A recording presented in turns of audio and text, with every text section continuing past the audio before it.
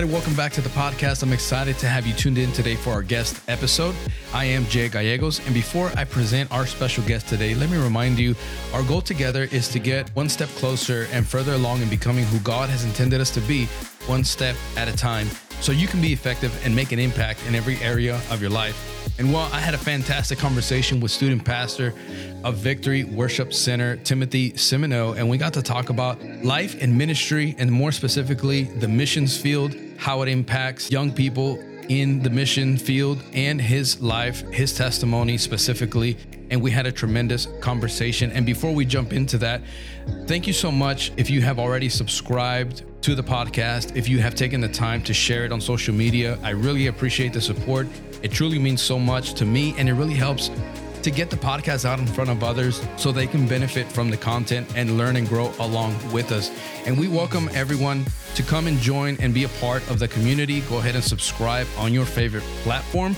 We want to help and inspire as many as we possibly can, and we welcome them in to come and learn and grow together with us. If you are new with us, we post a new episode bi-weekly, a teaching the first Friday of every month, followed by a guest episode. And today I'm excited to bring to you the amazing conversation I had with Timothy Simoneaux. He is the secretary for the UPCI's South Texas Youth Ministry. He's an inspiring and very influential leader. He and his wife, Hannah, along with her three wonderful girls, assist in leading Victory Worship Center under the senior leadership of Pastor Tremaine and Vicky Simoneaux. So today it is a pleasure to invite you into my conversation with none other than Timothy Simoneaux. Brother Timothy Simoneaux, it's so good to have you on the podcast. We've been looking forward to speaking with you. Thank you for accepting and being part of this project and being part of this platform. And welcome to the podcast. Yes, sir, man. I'm super excited about it. Thank you for the invite, and just happy to be here today. Yeah, absolutely. We're excited to speaking with you. We just had you recently at our church speaking at our worship night. That was a phenomenal message that you shared with us. I know the young people left from there very, very blessed. I heard a lot of great feedback afterwards, and I know the young people were very blessed by that message. And thank you for being with us as well that night. Well, glory to God. Happy to have been with y'all. Happy to make connections. Got some connections within your church, but I've never met you personally. Very, very thankful to make that connection and start this new friendship. Yeah, absolutely. Likewise, I feel the same sentiment there. So I admire your leadership. I admire the way that God uses you with young people. I had the opportunity of seeing you preach before and sharing a message with the young people within the district. And that was a tremendous blessing as well. And I know that you're a man of God. You're a family man. You're very, very tremendously blessed. And you have your hands full with three beautiful girls. Is that correct? Yeah, yes. Three girls, 13, 9, and 15 months. Just an absolute handful. But I'm very, very blessed, very, very thankful that God somehow saw me fit to be able to lead this awesome family. Absolutely. And I would see that challenging, because coming from my point of view, I have two boys, 10 and 5, but 3 girls, bro. I don't know what I would do, honestly. I commend you for that. A lot of drama, but it's awesome. I'm sure there is. I'm sure it's a lot of fun as well. Oh, yeah. So when we look at your leadership and we look at young people today and how times have changed, I want to talk a little bit also about, life in the mission field. And I know your parents and your family were called to the mission field in Africa for 20 plus years. But before we get into any of that, I'd like to kind of break down a little bit more about you and your leadership. And there's just so many questions that come to young people, especially that are probably going into some type of ministry, developing some type of leadership skill, and so many things that you could probably share to help them develop into that. So I'd like to start here. When did you know that you were called to leadership? Because leadership is so broad, not necessarily just youth ministry, but just when did you realize that there was a call to leadership on your life? I never had the experience that some preachers, pastors, leaders in different areas of the kingdom. I never had the experience where I was at an altar, at a youth camp, or at an amazing service, or at a prayer meeting where I felt, a strike of lightning, and God in that moment called me to ministry, called me to leadership. I can honestly say that I've never had that moment. I've just always felt the responsibility of leading others to Christ because I was blessed to be in a home where my parents were leading me in such an incredible way. So as a missionary kid growing up in Southern Africa, I can remember being 7, 8, 9 years old, already asking, "Hey, can I help teach Sunday school? Can I help do a children's service? Can I help in some way do a children's revival or anything that we were doing?" And it wasn't because I felt called, and it certainly wasn't because I felt equipped or adequate to be able to do it. I just knew that God had something for everyone because God had something for me. And I'm thankful that I had parents who put that inside of me that we're all called in some way, whether we do or do not have that moment at the altar where we feel God's audible voice calling us. We're all called in some sort of way to lead someone to Christ. Maybe it's just our family, or maybe it's masses of people, but we're all called in some way to lead. Yeah, that's very interesting. 8, 9 years old, and you were seeking to teach. So that must be a natural given gift and talent to just teach and just to give away. And that had to have been influenced by what you were seeing in the environment that you were putting with your family. That's tremendous. And I love that. Were you given the opportunity that early? I'm sure that it was not very good, but I certainly I was given the opportunity to help teach under the direction of my mom, my dad, and others that were helping us there. I was given the opportunity to give testimony, to give devotions, whatever it is, and I'm just extremely thankful for that. I think that has shaped me the most is that I was given opportunity, even if it even if it was limited at a young age, to be a part of something. So I'm sure it wasn't very good, but I know and I have memories of doing it, and that is very formative in my walk with God. Absolutely. That's tremendous. And whether it's good or not, I think that's besides the point. I think whoever was listening to your testimony then, I'm sure that was an inspiration to their life. And it's even now, like whenever you're in a church service and you see the kids ministry walk up and they do something special and they do something that is aspiring towards ministry and in that direction, and that blesses even the entire congregation. Yeah, absolutely, absolutely.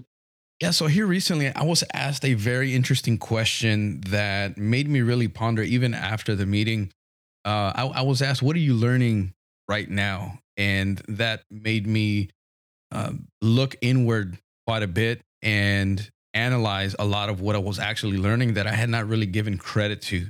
So I want to ask you that, if you allow me. What have you learned recently about yourself, or are currently learning about yourself through either looking inward or through a specific resource that has improved your leadership? So I had a conversation with a youth pastor that I really, really trust and respect several months ago, and I was kind of venting about a problem that we were having in our local youth ministry, or not a problem, but a challenge that we were facing in our local youth ministry. And he made a statement to me that at first I really did not agree with, and really didn't understand what he meant. But then as I began to pray, and as I began to kind of seek God's face for that specific challenge that we were facing, it began to make a little bit more sense to me. The statement that he made was, "Do for some what you wish you could do for all." Mm. And the my first instinct was, well, that means I'm ignoring somebody, because if I'm only doing it for some, I'm making the choice to exclude this group of people.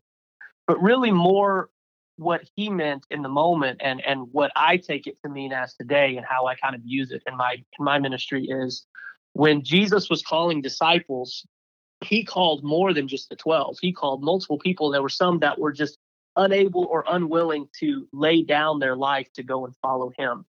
But Jesus, those that were with him, Jesus poured into their lives in such an incredible way. Those 3 years of ministry as he was walking the earth, he poured into their life in such an amazing way. And I think that's more what my friend was trying to instill in me was, do for some what you wish you could do for all. Of, if you've got someone who is trying to be used or trying to be made better or trying to have a more intimate walk with God, do everything you can do for that person, wishing that you could do it for everybody. But not everybody is willing to have the commitment that that one person has right now. And we're trying to invite them and we're trying to make them comfortable and we're trying to bring them in. But the reality is, not everyone will have the same commitment. Not everyone will have the same level of commitment. So those that are committed, those that are really trying to make a change in their life, man, pour everything you can into them while loving everybody and inviting everybody in.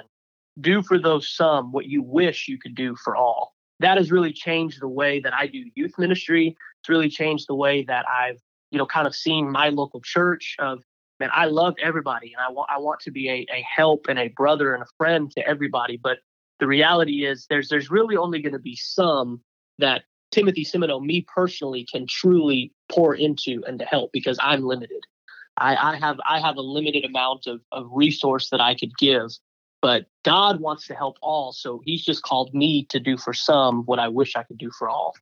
Man, that is so profound. And there is so much there that we could really break down. Because if you think about it, normally right now, the way that life is, the way that everything's so fast paced, everything is measured around some type of metrics, or everything's measured towards a level of performance where you reflect back in hindsight and, well, did that perform well? Did we reach the numbers, or did we get the fruit that we were looking for? And when you analyze exactly what you were just breaking down there, do you think that it kind of takes away some of the pressure when you actually grasp that thought and you apply it and you live by it? It takes off the pressure from really the expectations of the metrics and the performance-based mentality. Yeah. So when we're setting up for an event or setting up for when I'm studying for a sermon, or a devotion series, God will kind of put some of those some of those some on my heart and my mind. And I'm more focused on, okay, how can I help this person, or how can I help these people in a way that is still inviting to everyone? This sermon, this devotion, this event is for everyone, but God, what do you want to see in this person or in these people's life? What is it that you want to see, and how can I be a help on that journey? And that has really taken the pressure, like you were saying, away of every message having to be Friday night of NAYC. I used to feel that pressure. I used to walk away from the pulpit so discouraged because obviously I'm never going to preach a Friday night of NAYC. Yeah. So I used to have this, this so discouraged that I didn't preach that type of message. But then the Lord kind of checked me throughout this journey as I'm, do for some what you wish you could do for all, of, hey, God is calling me to have a relationship with the people that he's blessed me to be able to lead. Just like he had a relationship with his disciples. He wanted to help everybody. He fed the 5,000. He did everything that he could do, but he had a relationship with some.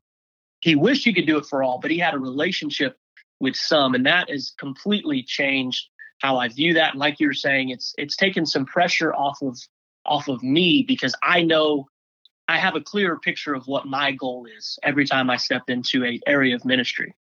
Man, I love that. And I think that is such profound, and I think is very timely advice for even young ministers and young preachers now, whether in youth ministry or young evangelists that are barely getting their feet on the ground and getting going with their experience, simply because it comes with maturity. And I think over time, that's one of the things, and you may agree with me, you can input on this for sure, but over time, I think that the experience and the maturity just kind of brings that together, because I've learned over time as well. And I relate to what you were saying with, you're not going to always have the same reaction after you share a message. You're not always going to have, it's different every time. And sometimes you just have to realize that if they didn't react after the message, sometimes they're still chewing that on the way home. Would you agree there? Oh yeah. There's been times and I'll speak a lot on this podcast about, just my perspective from local youth ministry. I like to do series a lot at my church, and I'll be given a devotion series, and it's like, man, we're on week 3 and I'm still worried that they're not getting the main point. And then I'll have a conversation weeks later after the series is over. I'll have a conversation with a young person, about a challenge that they're facing. and they'll bring up a specific scripture and a specific thought from that series. And they're like, like you said last December, where, this, and that. And it's like, okay, I didn't even know you were listening, because Wow. I wasn't getting the action that I was looking for personally. And I didn't even think you were listening, but, young people are getting more than you think they are. I think one of the biggest problems surrounding our generation is that we just expect everything to be dumbed down to us. And so when we step up to ministry, we dumb it down as well. They're getting a whole lot more than we think they're getting, even if they're not reacting in the way that we wish they would react. That is a frustrating thing, because it's like, man, why didn't you, pray hard that night when we had that devotion? But they're getting more than you think they're getting. Man, that is so good. And I hope that whoever is listening and they're aspiring to ministry or even developing young leaders right now, I want them to go back just a few minutes there, because there's so much value. And if you really think about that, that's something that's going to carry you on through many years and experience in the ministry, and letting off some of that pressure and expectations afterwards, And I think that is so profound. Thank you for sharing that. Yeah, absolutely. One of the things about youth ministry, it's very taxing. It's very demanding, and there's a lot of long hours. There's a lot of sacrifice that goes into it. So how do you balance? You're a family man. You have your hands full. You have your wife. You have your church where you're a student pastor, serving faithfully there and tremendously at Victory Worship. But you also have your daughters as well. How do you balance staying healthy spiritually and mentally while still pouring back into others, your church, the district, young people, and even personal friendships? You're always pouring out. How do we stay balanced, healthy spiritually and mentally there? So this is something that I'm still really working on. My wife and I got married in 2019. She has two girls from a previous relationship. And so immediately stepping in to not only being a husband for the first time, but being a father of two girls from day one. And then we had our third baby girl in 2021. It's been very interesting for me. It's been very difficult for me, rather, to find the balance, because I used to work a secular job in construction. I would work from 7 to 5. I would get off at 5 managing a warehouse, and then I would go to the church, and I would be at the church until 10 p.m. every night. And that's just what I wanted to do. I'm not looking for any pat on the back. That's just what I did, because that's what I wanted to do. I wanted to be there.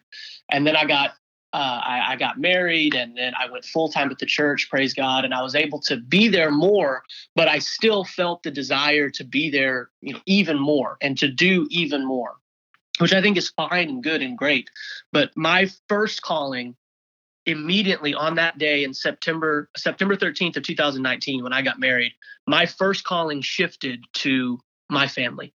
I'm the priest of the home. I'm the leader of this family. Yeah. And that was a difficult transition for me.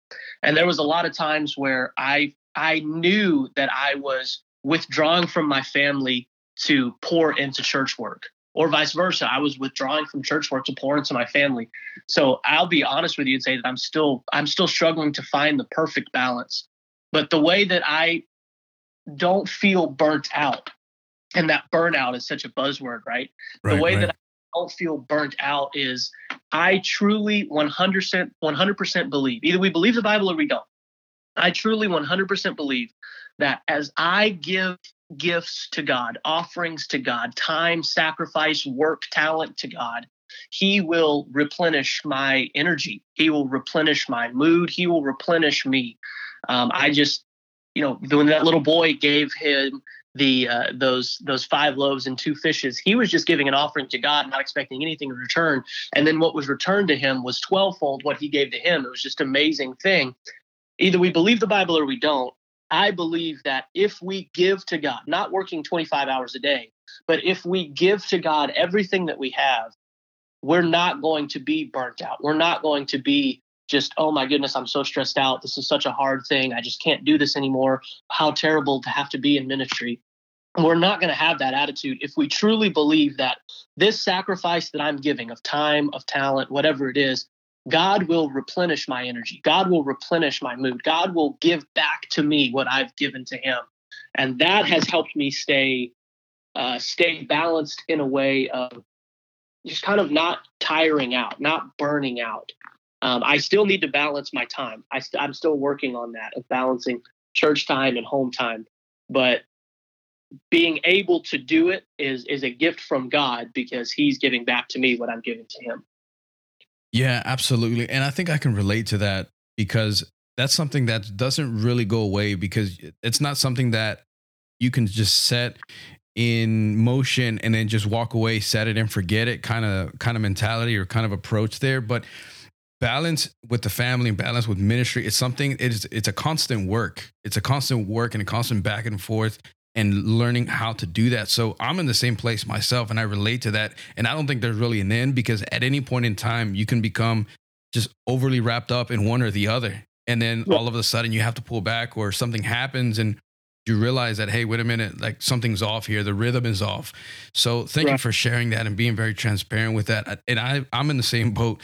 I'm in the same position and I'm learning from others as well. So, I think it's very inspiring for to hear your story about the mission field. You were exposed to that very, very early. Your family did it for such a long time. So being raised into a missionary family, what was your experience like from your perspective, your point of view, being away from things that the majority at that age would normally get to experience here in the US? What could you tell us about that? So it was all that I really knew. My parents, I'm the youngest of three. So my older sister, my older brother, they had already been there, done that. My parents had been doing it for more than a decade before I was even born. And at the time when we were in Southern Africa, I had two uncles and a grandfather who was also there in neighboring countries. So it was a family thing.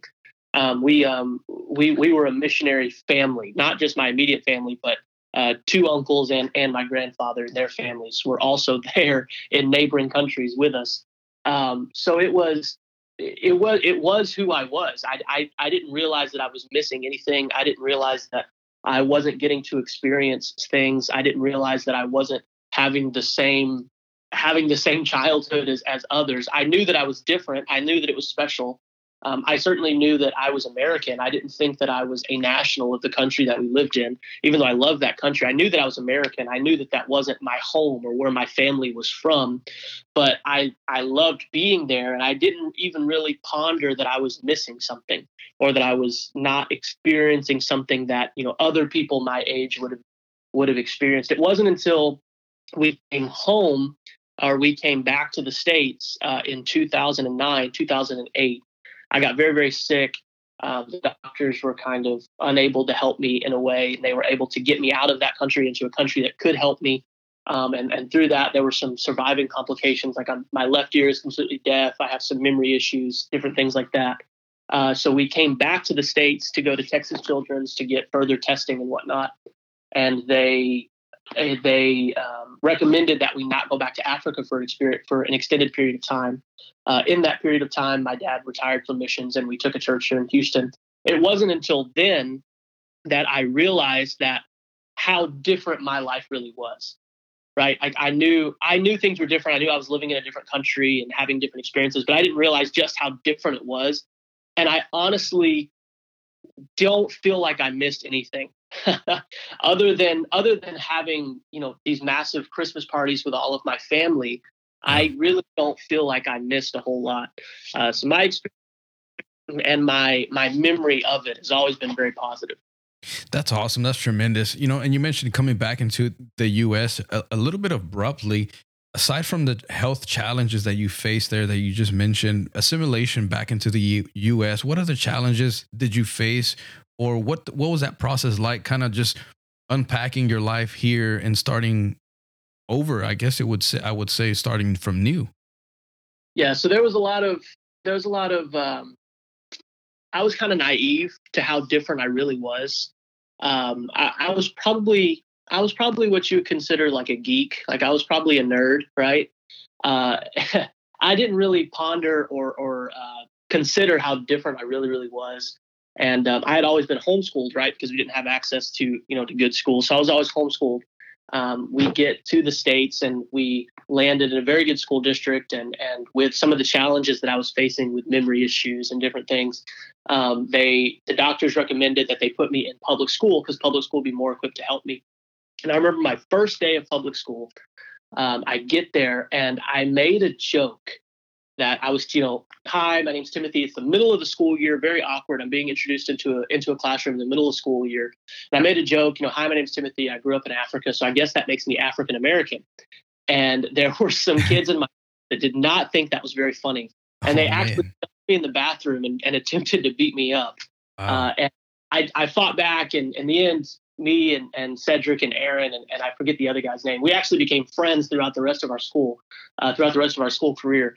But there was a massive culture shock of just how different I really was to these kids. I hadn't experienced what they'd experienced, but they certainly had not experienced what I experienced. And there was a lot of challenges assimilating into school culture, into school. And there was a lot of challenges assimilating into the American church culture because it's just so vastly different. Yeah, what would be some of the challenges that you saw there within the American church? The worship is very different, and I don't mean to look down my nose at anybody, but the worship is very American worship is almost sorrowful. It can be sorrowful. And I think one of the things that the Apostolic Church gets absolutely right is joy in our worship. I mean, like 2-hour shout services at the end of an incredible message. That's really only unique to Apostolic churches. Right. American worship culture is more sorrowful. God, I'm broken. Bless me. I'm hurting, but you're a healer. And incredible declarative songs like Waymaker, you make a way, you're a miracle worker. But it's kind of all from a place of sorrow, of we need help from a God who is a helper, which is true, and that's amazing. But what I saw growing up in Africa was just a deep joy and desperation for God because, I'm so happy that I'm even alive today, literally. I'm so happy that I'm even here today. And there's just a deeper joy that I immediately saw when I came over to the States as a 12-year-old. There's so much more joy in worship in Africa than there was here in the States. Yeah, that's very interesting. That's fascinating. Take us back to Africa for a moment here. What is something that impacted you the most from your experience? Maybe you could talk about some of the miracles that you saw, some of the God movements that you saw there. What impacted you the most? There was a children's revival when I was 10, maybe 11 years old. We hosted a children's revival in a new country. We had not yet been in this country, had not yet hosted any kind of event in this country. But one of the first things that we did when we got to this country, Malawi, was to host a children's revival. And we kind of spread the word as far as we could to all of the churches. And if you look at a map on Southeast Africa, you'll find Malawi, and it's kind of a long, slender nation. Certainly not as long as Chile or even as long as California, but it's kind of that shape, this really long, slender nation. And we were kind of on the southern end of this nation, and there were a lot of churches on the northern end and in the middle. So we spread the word as far as we could, and we were kind of worried because we didn't hear back from a lot of people. We only heard back from some of the southern region churches. And we were kind of worried that there wouldn't be a lot of people there that showed up. So we kind of planned for, I forget what we planned for, I think 250, 300 kids to come to this children's revival, this children's conference. And there ended up being just hundreds and hundreds and hundreds and hundreds of kids that come. And we would talk to them, and there would be stories of, we walked from this village and it took us 4 days to walk here. Or, we all pooled our money together and, essentially emptied our life savings to get a bus so that our Sunday school class of 12 could ride a bus from this town that was 6 hours away. So it didn't take us 5 days to walk here. And we had all these stories. It was this incredible thing. But I remember I'm 10 years old at this time. I remember all the adults are like frantically like oh my goodness, we don't have enough beds for all of these kids. We don't have enough food for all of these kids. We don't have enough goodie bags and toys and giveaways for all these kids. What are we going to do? And there was kind of this like, oh, this is amazing. This is a miracle. But wow, what are we going to do with all these kids? And I just kind of had this like naive and cheerful confidence that, God is going to do something amazing. And I kind of asked, hey, can I testify? Can I give a testimony? And my parents were gracious enough to say, absolutely, yeah, that sounds great. So they allowed me a few moments to testify before a service even started. And I just kind of gave a quick testimony through the use of a translator. And I just said, hey, listen, kids, the adults here are frantically searching for beds and food and giveaways and toys and things to be able to give you. And they were so nervous that there were so many of you that showed up. But I'm excited because the more of you that are here means the more of you that can receive the gift of the Holy Ghost. And that kind of sparked something. And that night, the first night of the conference, there was more than 350 kids received the gift of the Holy Ghost right there that night. And that not anything that I did. I'm not saying that it was me that allowed that to happen, but that impacted me the most of having the realization that, man, the more that are willing to hear, the more that are able to receive the gift from God. And that has impacted my ministry even to this day. Yeah, that's tremendous. The basic understanding, I think, of most missionary families is just very surface level, unless you really have access to a family that spends a lot of time there and you get to hear the testimonies and you get to have conversations like this. That's why it was very important for me to get you on and to expose your story, your perspective, to our listeners, because it's very, very interesting, and I'm very fascinated by it, the way that God uses people in so many different ways. But for surface level, or just kind of a generalization, it's understood that missionary families, they go to a rural country, plant churches, and the mission is to reach others. So is it an accurate or is it an accuracy or a misconception that missionary kids have an extra burden placed on them to serve and carry out the mission? Some of them do, yeah. Yeah, there's a lot of missionary kids that feel the weight of that, feel the price of that, but not the privilege of that.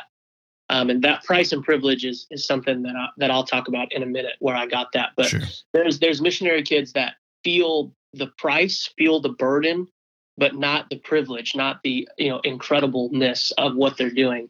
And it can be very, very heavy. I know that there were times where we were going through just turmoil, just internal turmoil in the national work in one of the countries that we were in. And I felt that, even though at 7 years old, I could never understand what my dad was going through, and the betrayal and the lies and the things that he was fighting every day from men and women that were supposed to be on his side there.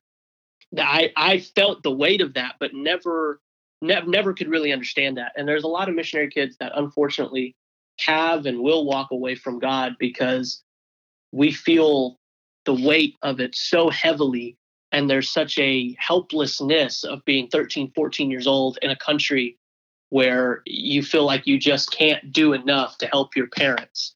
I'm thankful that my parents were able to allow me to come into ministry at a young age, but kind of shield me from some of those burdens, to where I knew that something was happening, but because I couldn't fully understand it, I was able to just trust God. Yeah, that is so good. And that's something that I think a lot of people really wouldn't be able to grasp unless they share a conversation personally with you or with someone's experience.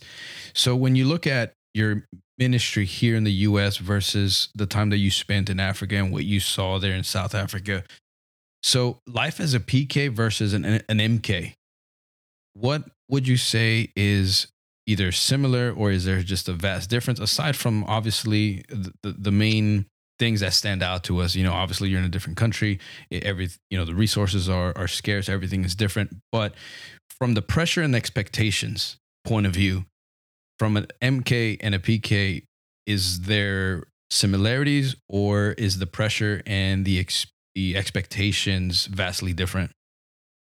I think there's a lot of similarities between being a preacher's kid, pastor's kid, and a missionary's kid.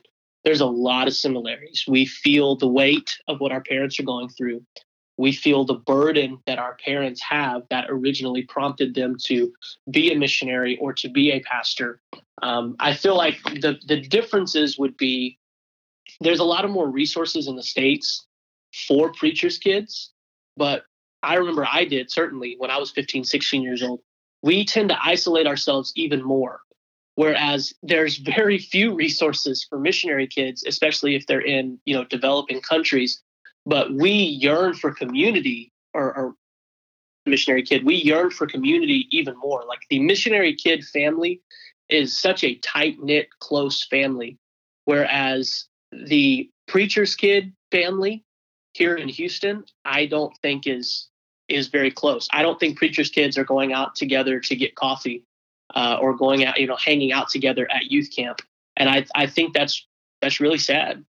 I think that's really unnecessary. I think we're the only ones who feel the pressures that we feel.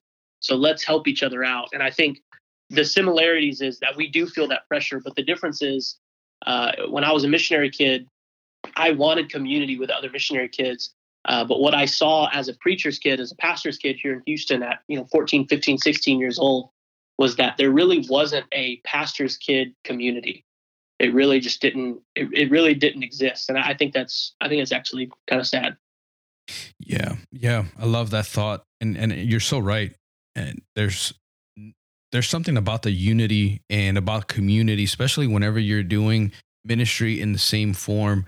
And there's so much life that could be given, and there's so much energy and encouragement that can be given, and just being able to have someone to rely on and to have someone to just discuss certain things that you wouldn't disclose normally in public, and to have that trust.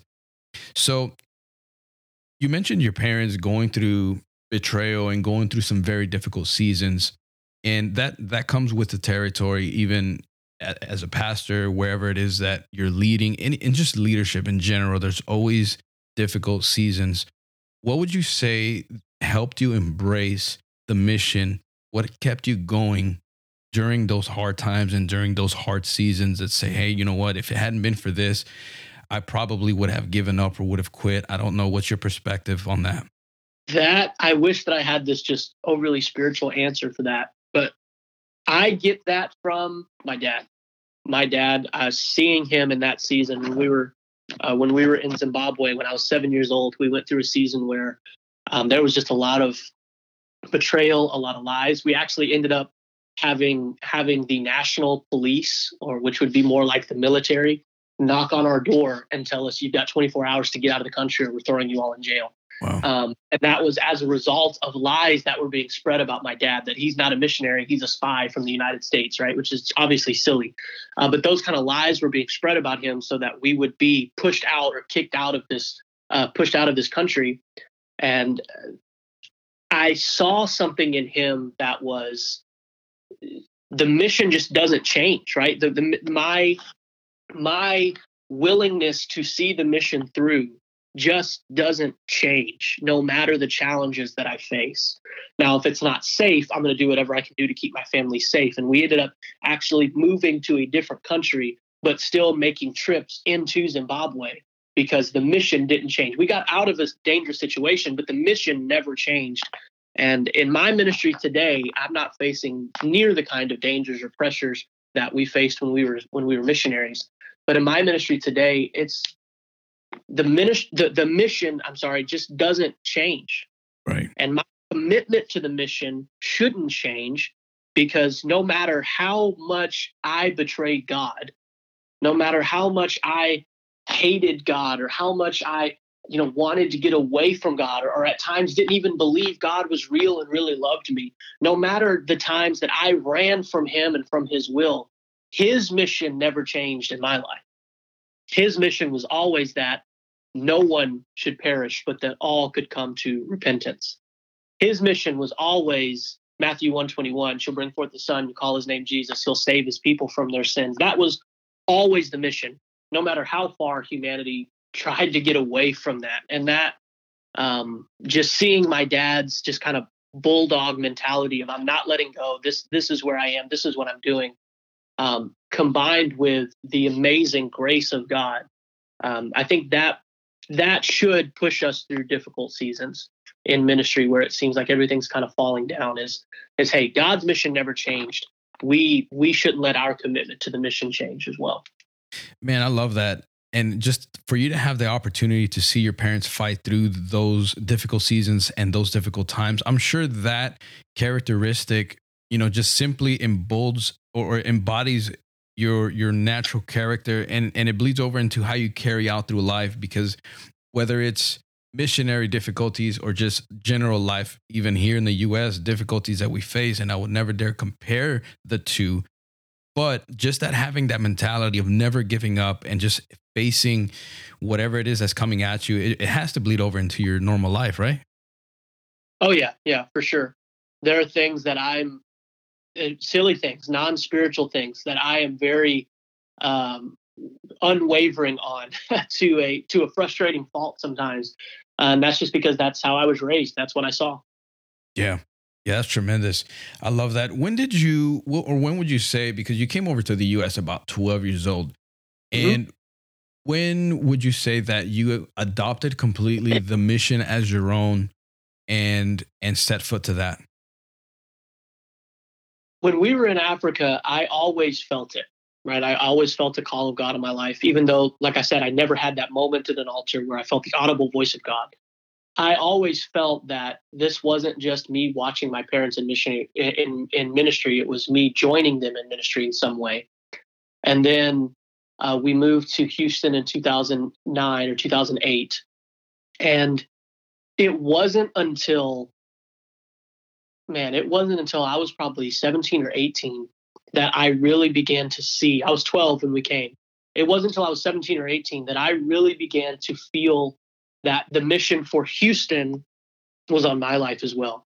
And I ran from that completely and made some horrible, horrible, life changing decisions that I still have to face to this day completely. And I wasn't, it wasn't until I was 21 or 22 that I really accepted the mission as my own. I always felt the call, I always felt the burden, but I spent years running from that and not wanting to accept it as mine. And I'm sorrowful for those times, but I know that all things work together for good. Even things that are not good will work together for good. So I know that God was shaping me and molding me into the man and the minister that He wanted me to be. But I wish that I would have, at the very first sign, at the very first feeling of having this mission inside of me, I wish that I would have just sold out completely and just went all for it. But nevertheless, God is good, and here I am today, and I am sold out and all about the mission today. Yeah, absolutely. And you can tell that, you were with us not too long ago from here at the worship night, and the way that you preach with such fervent and just passion, and the way that you see the young people, it really says a lot about your ministry. It says a lot about your character and your heart for the ministry. And I can tell just simply by being around you for that night, and that was the first night that we had met, and it was a tremendous privilege. But just being around you, you can feel that. You can feel the passion, and you're just ready to face anything and defend the faith and stand up for the mission. And I think your testimony, and thank you for being honest, by the way, and very transparent with that, because I think your testimony is going to speak to so many people and to so many people's life, because the expectation is very high. And I know I've been around a lot of PKs. The expectation is high, the pressure's high. So dealing with that part of it is also a difficult one, and not everybody handles it in an appropriate way, or maybe not everybody is very open about that. So thank you for being honest, and thank you for being very transparent, and that's a tremendous testimony. So Yeah, absolutely.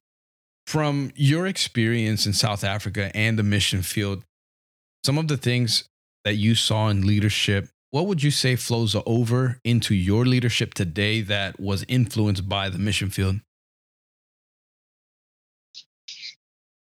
Things that I things that I saw in Africa that flow over into the way that I do ministry here today is, well, first of all, we went from we went from Southern Africa to Houston, which is I think it's now officially and statistically the most diverse city in the United States, like even more than New York or LA. There are so many more people groups and races and ethnicities and languages and cultures in Houston, even than there were in Southern Africa where I was. There was, there were multiple tribes and multiple languages and multiple cultures. Of course, I'm not trying to diminish the diversity that was there, but in Houston, I think it's even more so. I think there's even more cultures and languages and races and food is everywhere and ethnicities and ways of thinking and ways of being. And that, my being open to changing the method, changing the way that we do things for the common goal of reaching somebody, that has carried over, and I think has made Victory Worship Center a successful church. And I think is molding me into a minister that can be successful. Is, yeah, we may have to change some of the methods. It may work better for this group of people to minister in this way, or it may work better for this age group to minister in this way. But the message is always the same. The point, the mission is always the same, and that's Jesus is real. He really loves you. He died for you, and he wants a relationship with you. That's the reality. That's the point. That's the mission. And the way that I get there may be different in different contexts, but the mission, the message never changes. And that's something that I really got from the mission field. That's something that I really got from Southern Africa was, we did church differently in the city than we did in the village. And we did church differently for young people than we did for elder people. But we come to Houston and really nothing changes. We do church differently here than we would there. And we do church differently for this age group than we would for this age group. But the mission is the same. The message is the same. What I'm trying to get across is the same. That's probably the biggest thing that I adapted from the mission field. Yeah, that's very interesting. I'm fascinated by that. And one of the things that I think about and I reflect on after being around so many different PKs, just throughout ministry and throughout life, different PKs suffer through different type of church hurt, or maybe even just young people in general. You could open that up and generalize that. But church hurt in the U.S., would you say looks different maybe from a missionary's point of view? Or what does church hurt look like for an MK? Yeah, church hurt in the U.S. looks very difficult to me, different to me. I'm sorry. And it was something that as a younger minister and even as a teenager, I was very cynical of and skeptical of, like, church hurt. That's silly. What are you even talking about? Because what it looked like for me as an MK was the police, the military showing up at my door telling us that we had 24 hours to leave the country. That's what church hurt looked like, because that decision was made by people in the church, people that my dad was working with, lying, betraying us, and literally trying to kick us out of the country any way that they can so that they could run the church the way that they wanted to run the church. That's what church hurt looked like for me.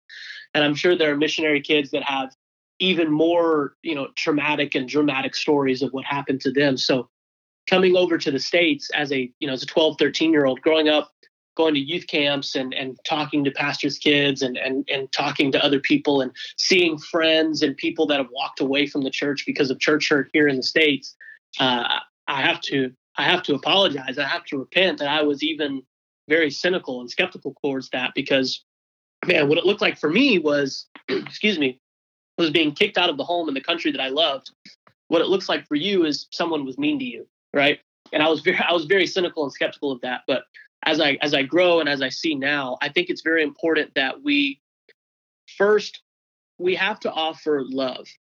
We can even believe that sometimes leaving the church is an unthinkable thing for us. Leaving that church, okay, fine. If there was a situation where there was someone in leadership that was verbally abusive to you or spiritually abusive to you or God forbid, physically abusive to you, then yeah, maybe you need to remove yourself from that local church, those four walls. But what we have to do better at as ministers is allowing someone to still remain in the church, allowing someone to still feel welcome in the church. Maybe that local church, there was a minister or there was someone who is spiritually, verbally, or physically abusive to you. But in the church, in God's church, God is still good. God still loves you. We have got to do better. And I've got to do better. We have to do better at inviting some of those people in, not necessarily trying to take someone else's saint. That's not what I'm saying, but inviting them in back to the church, into God's presence, into God's love. I'm just sick and tired of losing people, good people, people that have futures, people that have ministries, callings, amazing things that God wants for them. And because of a sinful person that sinned against them in a church, they are now mad and hurt by the church. I'm just so tired of that. And I just want to see a change. And I think that change starts with inviting people back into the presence of God, inviting people back into the love of God. Hey, God didn't hurt you. This sinful person hurt you. Yeah. What more could you say to someone that is probably dealing within the church, trying to encourage or motivate or reach out to either maybe a family member or a friend that not only left the four walls, but left the church because of church hurt? Yeah, man, if someone has left the church, if someone has left the presence of God, if someone has no interest in attending any church, my advice may be controversially, and speak to your pastor about this. Don't do anything that your pastor wouldn't want you to do. But my advice personally would be stop inviting them to services and start inviting them to dinner. Stop inviting them to youth rallies and just start inviting them over to your house. And when you get them to a coffee shop, when you get them over to your house or to dinner, don't immediately pull out Into His Marvelous Light, the old Bible study. Don't immediately pull out, a track and a printed out PDF for them to follow and fill in the notes. Just have a real, open, honest conversation with them. Be able, and we can get defensive, especially ministers. We get defensive when people start talking about church hurt because we want to defend the church, where God's church does not need defending. God is open to any question because He is the answer to all questions. Just be able to have an open and honest conversation with them about the church hurt if they're willing to have that conversation. But then with everything, just enforce, I love you. God loves you. I'm sorry that a sinful person sinned against you. I love you. God loves you. I'm sorry that a sinful person sinned against you. That would be my advice for someone who's trying to get a family member or a friend back into church. Man, that is so good. Thank you for sharing that. That's going to bring life to so many people. And I know it's going to be such a blessing. And here, and just before I let you go, there's a couple more questions that I want to ask you and run by you. What could you tell us about life in the mission field that normally no one would know unless you told them? Holidays look very different depending on where you are. So we were in a developing country.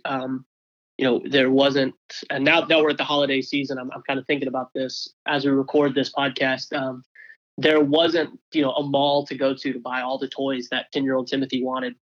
My parents made an incredible effort to make every Christmas, every holiday, every birthday very, very special to us in different ways. I think something that the American church doesn't really see that is vastly different than here with our missionaries is the everyday little family things. Parents have to very carefully go through a process of trying to make it feel normal or better for their family. I think we see the differences in the church. I think we see how church services are different and how there's such an incredible difference between the way that we do church and the way that they do church on the mission field. But something I don't think most people see is how different our everyday life is how different holidays are, is how different birthdays are, is how different just an everyday life is for us. And I kind of wish that more people could see just how different it really is. But at the same time, there's almost kind of a arrogance in the mystery of that, where it's, I know something that you don't know. And I kind of liked that when I was a missionary kid. And I think a lot of missionary kids, I kind of like that as well. Yeah, that's awesome. I love to hear young people that are passionate about ministry, but there's something special when somebody comes up and says, you know what, I have a passion and a burden, or I have the curiosity for seeking out the mission field or seeking out being a blessing in another country. All of a sudden, I think just something lightens up and curiosity sparks up inside of me that I want to ask so many questions to that person.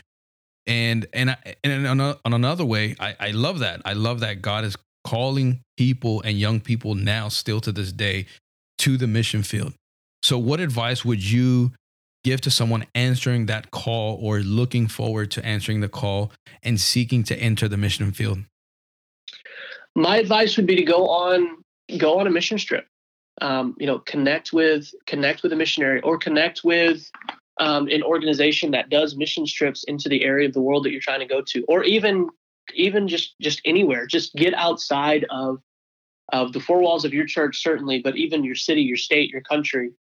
Get outside of that and just kind of explore the world, literally, physically. Go to another place, go to another country, experience church in a different way. And I think that is going to confirm or deny the calling that you think you have, in a big way. And another thing is, immediately, once you feel the call to missions, once you feel the call to going somewhere else, to going on the mission field, is immediately begin to give to missions, of your time and of your finances. Immediately begin to give to missions, because God is calling people who are willing to give, of themselves, who is willing to give of their finances, who is willing to give of their talents and their ministry. Once you feel that call of God on your life, yes, you've got to have conversations with pastors. Yes, you have to have conversations with family and friends, and with trusted spiritual advisors. But when you feel that call of God, ramp up your giving towards missions and find a way to get yourself on a missions trip. Find yourself a way to get to a different country or to a different region of the world, to literally just experience something different. And I think that's really going to confirm or deny what the feeling and the calling that you have. Man, I love that. That is so profound. And I've found that our conversation here today has been so inspiring and very life giving. And I know it's going to be a blessing to so many people. And actually, this is the first time that we talk about missionary or the mission field on this podcast. So it's very special. You're the first guest that we have talking about the topic. Awesome. So talk to us about Victory Worship going into 23 and or the district. What events do you have going on? What is coming up? What do the young people have to look forward to? We have got a lot of stuff going on at the local church. We're going to be doing some really cool stuff. We're finalizing some of that as we go. So you can follow me on social media if you like, or whatever, and you'll see a lot of that. But for South Texas youth, I'm extremely blessed to be able to work with South Texas youth. I work right now as the youth secretary. We've got a lot of stuff coming up in 23 that I think is going to be awesome. And February 17, 2023, obviously, is going to be our opening rally of the year at Greater Life Church. So that's February 17th. You want to go ahead and put that on your calendar. That is going to be an incredible thing. We've got HYC, Holiday Youth Convention, coming up on April the 6th and the 7th. That is going to be incredible. I know who the speaker and who the worship leader is for both of those events, and I'm telling you, it's going to be incredible. I can't disclose it just yet, but I know who they are, and it's going to be just absolutely bonkers. It's going to be wild. That's awesome. That we're looking forward to that. And thank you for sharing that. Thank you for being gracious with your time and being very open and transparent and honest. And one last thing, one of the things that is very, very important to this podcast, and I think the listeners to this platform, as well as resources, what resources could you share? Either music, books, podcasts, what helps you and can help others?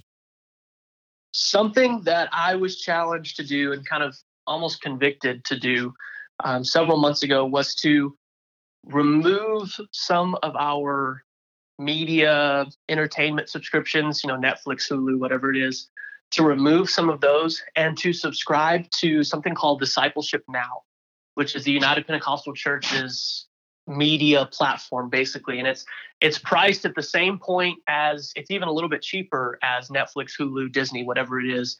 So I was kind of challenged to remove some of those and to subscribe to Discipleship Now. There's incredible video devotion, incredible original pastors, preachers, and leaders. There's incredible resources for all sorts of areas of ministry.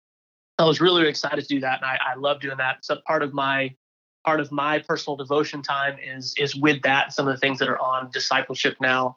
But a podcast that is really, really great for my family is the Dear Young Married podcast.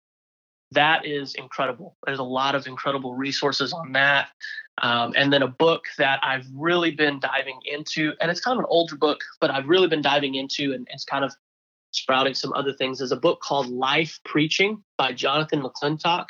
That is a really excellent book right now. Yeah, thank you for sharing that. And I'm going to put some of the links in the description where people could find that. Bro, where can people find you on social media? I'm on Instagram at TC Simoneaux. So TCSIMONEAUX. Facebook, Timothy Simoneaux. That's pretty much the two that I stick to right now. That's awesome. Thank you for sharing all of that. I'm going to link to that, Discipleship Now, and your social media platforms in the description where people can find you. They can connect with you personally and connect with Victory Worship Center here in Houston, Texas. Thank you so much for spending time with me today. Some of the things that we had planned to get to, we didn't even get to because our conversation was so profound into the mission field. And I love that. It turns out that that's some of the best conversations and some of the most valuable conversations. Thank you for taking the time, having the passion and the burden for young people, and for doing what you do as a student pastor and reaching out to others and inspiring others the way that you do. Man, awesome. I love it. This has been an awesome conversation. I hope that this touches and blesses a lot of people. Thank you so much. Thank you for being part of our conversation today. In the description below, you will find links where you can connect with Timothy Simoneaux. If you enjoyed today's podcast, go ahead and subscribe so you don't miss out on anything. Also, if you would like to contribute in helping us reach others, I invite you to do so simply by leaving a good rating on your favorite platform. Feel free to leave a review or even share it on social media, and that would mean so much to me. In the meantime, I'd love to hear from you. In the description below, you will find links where we can connect. Let me know how this was helpful to you. Also, you can visit my blog page where you can find more helpful content like this, inspired2inspired.org. That's inspired2inspired.org. For now, continue moving forward in the direction God is leading you. Continue taking steps closer and becoming who God has intended you to be so you can be impactful in every area of your life. God bless, and we'll see you on the next one.